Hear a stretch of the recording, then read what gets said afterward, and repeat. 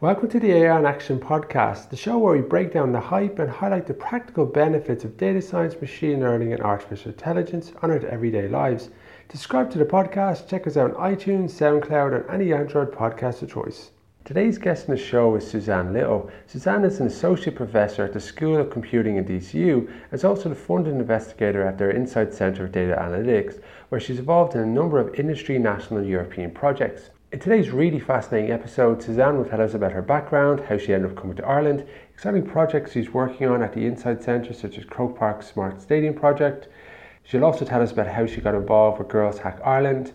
And then later in the show, she'll tell us about the new undergraduate degree in data science in DCU, the importance of increasing public awareness and education of artificial intelligence, and also some of the exciting things that are happening with deep learning.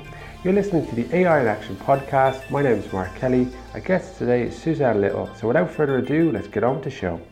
Suzanne, very welcome to the show today. Thank you. Suzanne, please tell us a little bit about your background and how did you get into the world of data science, machine learning and AI? It was a bit of a sideways journey. I went to the University of Queensland in Australia originally to study chemistry. And I took an introduction to computing subject because I figured it was kind of important and I didn't know very much about it. What I found was that I really enjoyed the computing and the chemistry not so much, so I ended up moving gradually over until I graduated with a degree in information technology, majoring in software engineering. When I graduated, I joined a large research centre at the university and ended up working on the challenges of understanding enterprise multimedia data, images, video, audio, that type of thing. They sponsored me to do a PhD. And I ended up working with outputs from scientific experiments, so back to my chemistry interests, and specifically on microscopy images of hydrogen fuel cells. So could we understand the content of those to improve their performance and how effective they were? This wasn't called data analytics, but that's essentially what it was. After that, I worked as a postdoc in a few places across Europe, Germany, England, before ending up at the Insight Centre for Data Analytics here at DCU, where I'm now lecturing and program chair for the brand new undergraduate degree in data science. Tell us a little bit about some of the interesting projects that you're involved in. Well, my underlying interests are still in multimedia. So I'm still interested in the content-based visual data, so images and video. How can we manage, how can we understand what's going on in them? Or how can different sources of information kind of be put together to understand a problem or an environment? So this is great because it can be used for lots and lots of different areas: education, science, health, security, all sorts of things. So for example, one of the major projects I'm involved in is a collaboration between DCU, Intel, Microsoft, and Croke Park. So this is called the Smart Stadium project. And we're building essentially a test bed for sensor-driven analytics for Internet of Things technologies. And we're doing things like watching the grass grow. So how much energy is required to maintain the pitch. We've got a camera that looks at that. We've got microphones that look at how excited the crowd gets when certain things happen on the pitch. So we get the data stream from that. It goes through Intel gateways, it goes up onto the Azure cloud platform where we do analytics on it. And we use video footage or other sensors to look at how best to move people around the stadium so that it's safe and protected. So that's a really great opportunity for us. We get really interesting scenarios, we get really great data sets, and it's cool. I mean, it's Croke Park. It's great fun to work with.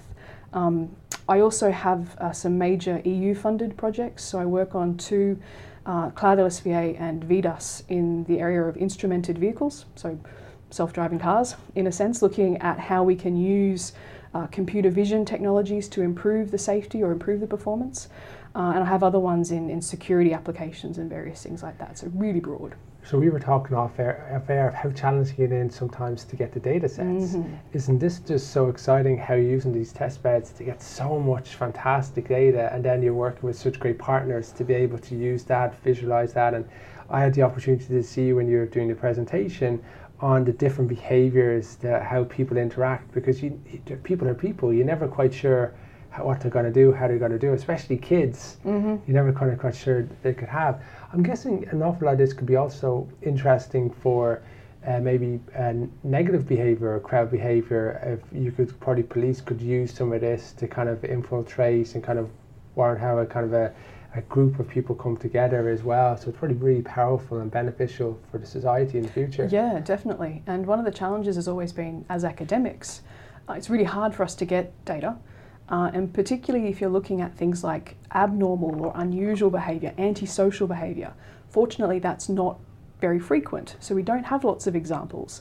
And traditional machine learning needs lots of examples to function effectively. So it's always been great proof of concepts, really interesting demos, but how do you know that it's really going to work? And the test beds, so Croke Park's one of them, Smart Dublin's another initiative that's doing stuff like that.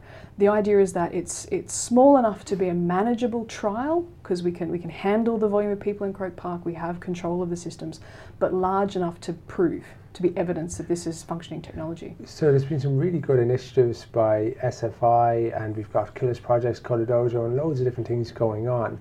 And I know that you involved in and run Girls Hack Ireland.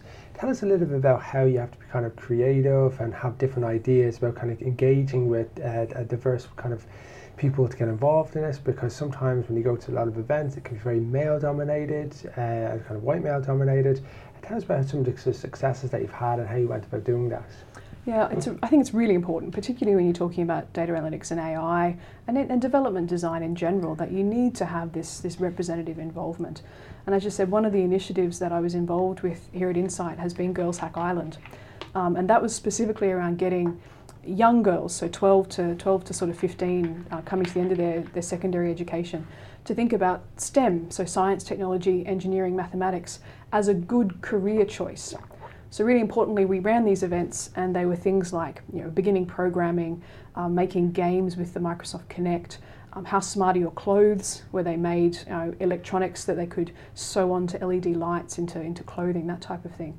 And we deliberately got the parents involved as well. So we ran these events for the girls, but we made sure they had their parents there as well, because research has shown that one of the biggest influences in their choice of degree program is still the parent or guardian, right? So we really wanted them to see that, through the mentors we had at the events, through the activities we were running, that technology is not and should not be only the preserve of a small few. That should be really something that everyone should consider taking and doing. So the surveys we did on that indicated that we were changing people's opinions, and we're one part of a big engine or a small cog in all of the stuff that Science Foundation Ireland in particular is driving. You mentioned Coolest Projects. I've been a judge there a number of years running, and it's fantastic, the quality of what the kids are producing. We're really hoping we'll start to see that as they're almost at the age. So Codadojo has been running just about long enough that we're going to start to see them coming into our technology degrees. Yes. I think that's really exciting. Yeah, and it really shows that when you get in at a young age, the impact that you can have, and you can really help with that, and how purposeful you've been in terms of the surveys, getting feedback, asking the parents. I think it's really good in terms of the response that you've actually got and how engagement that was. So there's so much buzz about the term AI, hype, what it can do, what it can't do. I think just last month there was like 2,000 publications, articles out there. There's just so much information. Where do you see it going at the moment? A lot of people say there's going to be driverless cars by 2020, some say 2025, some say 2030. Do you see it in any particular area that is going down? Deep learning seems to be talked about an awful lot as a kind of an important game changer. What's your kind of view on it? It's a tough one. I think the technology is there for things like self-driving cars. So there's really impressive technology for doing it. But of course, it's a bigger part than just the technology of the car, right? It has to operate in a street where there are these unpredictable variables, people who do things that we don't think they should do or they will do. So 2020 is probably a little too optimistic. I think there are certainly opportunities in the fairly near future, but they'll be in probably constrained environments. So you'll see the self-driving cars in logistics, so moving materials around sites, or nighttime runs of refilling stock and that type of thing. Industrial landscapes, we're already seeing that type of that type of thing working. I think they're even looking at them for moving passengers between terminals. That type of thing where you've got a lot of control over it. We're absolutely already there for that. Longer term, I think we almost need to convince the public. Right? So there is this notion of acceptance by the general public, And that's where I think education and the outreach stuff comes back again to be really important. It doesn't necessarily matter if you're not a technology specialist or you're not a computer programmer, but if you have the understanding and the engagement with artificial intelligence and what it means for your daily life, I think being knowledgely and engaged in that, I think, is a really important thing, and Ireland is trying hard to move that way. Yeah, because again, these stats change all the time, but I believe it's like 1.4 million people die on our roads today, literally just from just poor practices. You know, I think if you actually look at the car, maybe if it was brought about these days, it might necessarily get past a lot of tests because the destruction that it can do. It's only in the 1970s people got seatbelts. Yes. So it really, really is one to think about. And maybe in 2035, 2040, you can see that we might not necessarily even own cars. Maybe just where we'll come out of a building, a car will come up, we'll get out of it. There won't be a steering wheel. It's literally just very much kind of a A to B kind of scenario as well. And I do believe that digital dexterity and kind of winning people's minds to trying these different things out, and if one person or two people die on the road from trying this out, it's in big media, there's so much engagement around, and obviously it's very bad if someone loses their life. But when you've got so many people that are losing life because of this poor practice or poorly badly drivers, and people are dying like that, surely there should be a need to solve that and get people behind it. Do you think that deep learning is the future? Do you see, is there certain industries that you feel will take off faster and be disrupted faster by it that come to mind? I mean, deep learning is the word of the moment, right? So that's what everybody wants to study, everyone wants to use. It's definitely the fashionable term. It is a hugely promising branch of AI. The tools that it's produced have been amazing and incredibly useful. It completely changed computer vision, which is kind of my area. If you look at the graphs of performance, kind of we were trundling along, getting a little bit better and a little bit better, and then deep learning came and just dramatic increase in how good we could teach systems to recognize and label objects in video and images. So there are a lot of companies that are now coming out with off-the-shelf type services that can do this really accurately and really well. So they're available for companies to use. I think that's a really, really good outcome. Is it the future of AI? I think it's a branch, it's promising. There are, even now, I mean, the latest stuff people are talking about are now capsule networks as opposed to convolutional networks.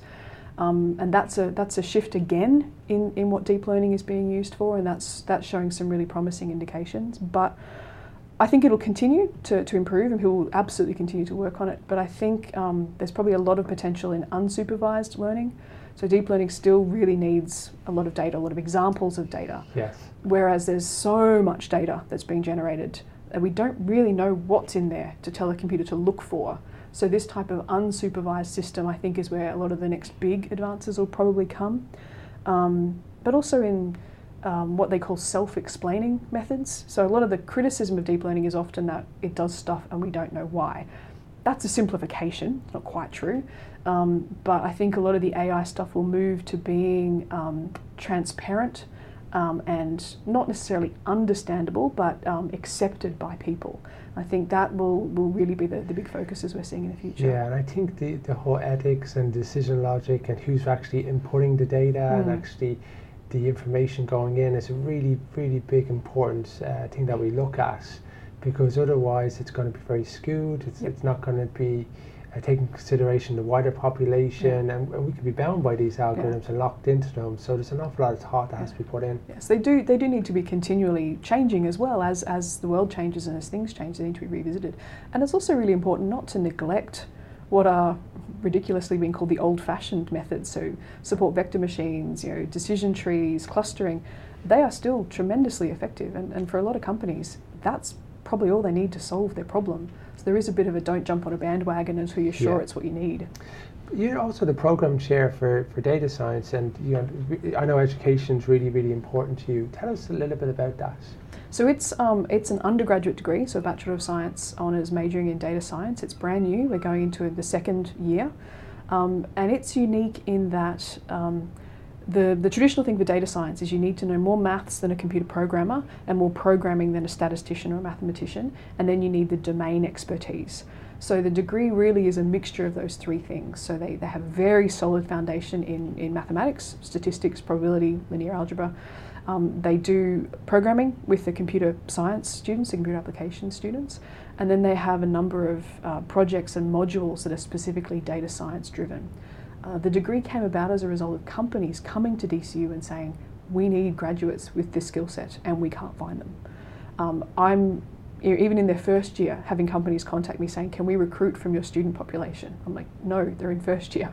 The lineup to take them for internships is out the door already. So they're certainly in demand as a skill set.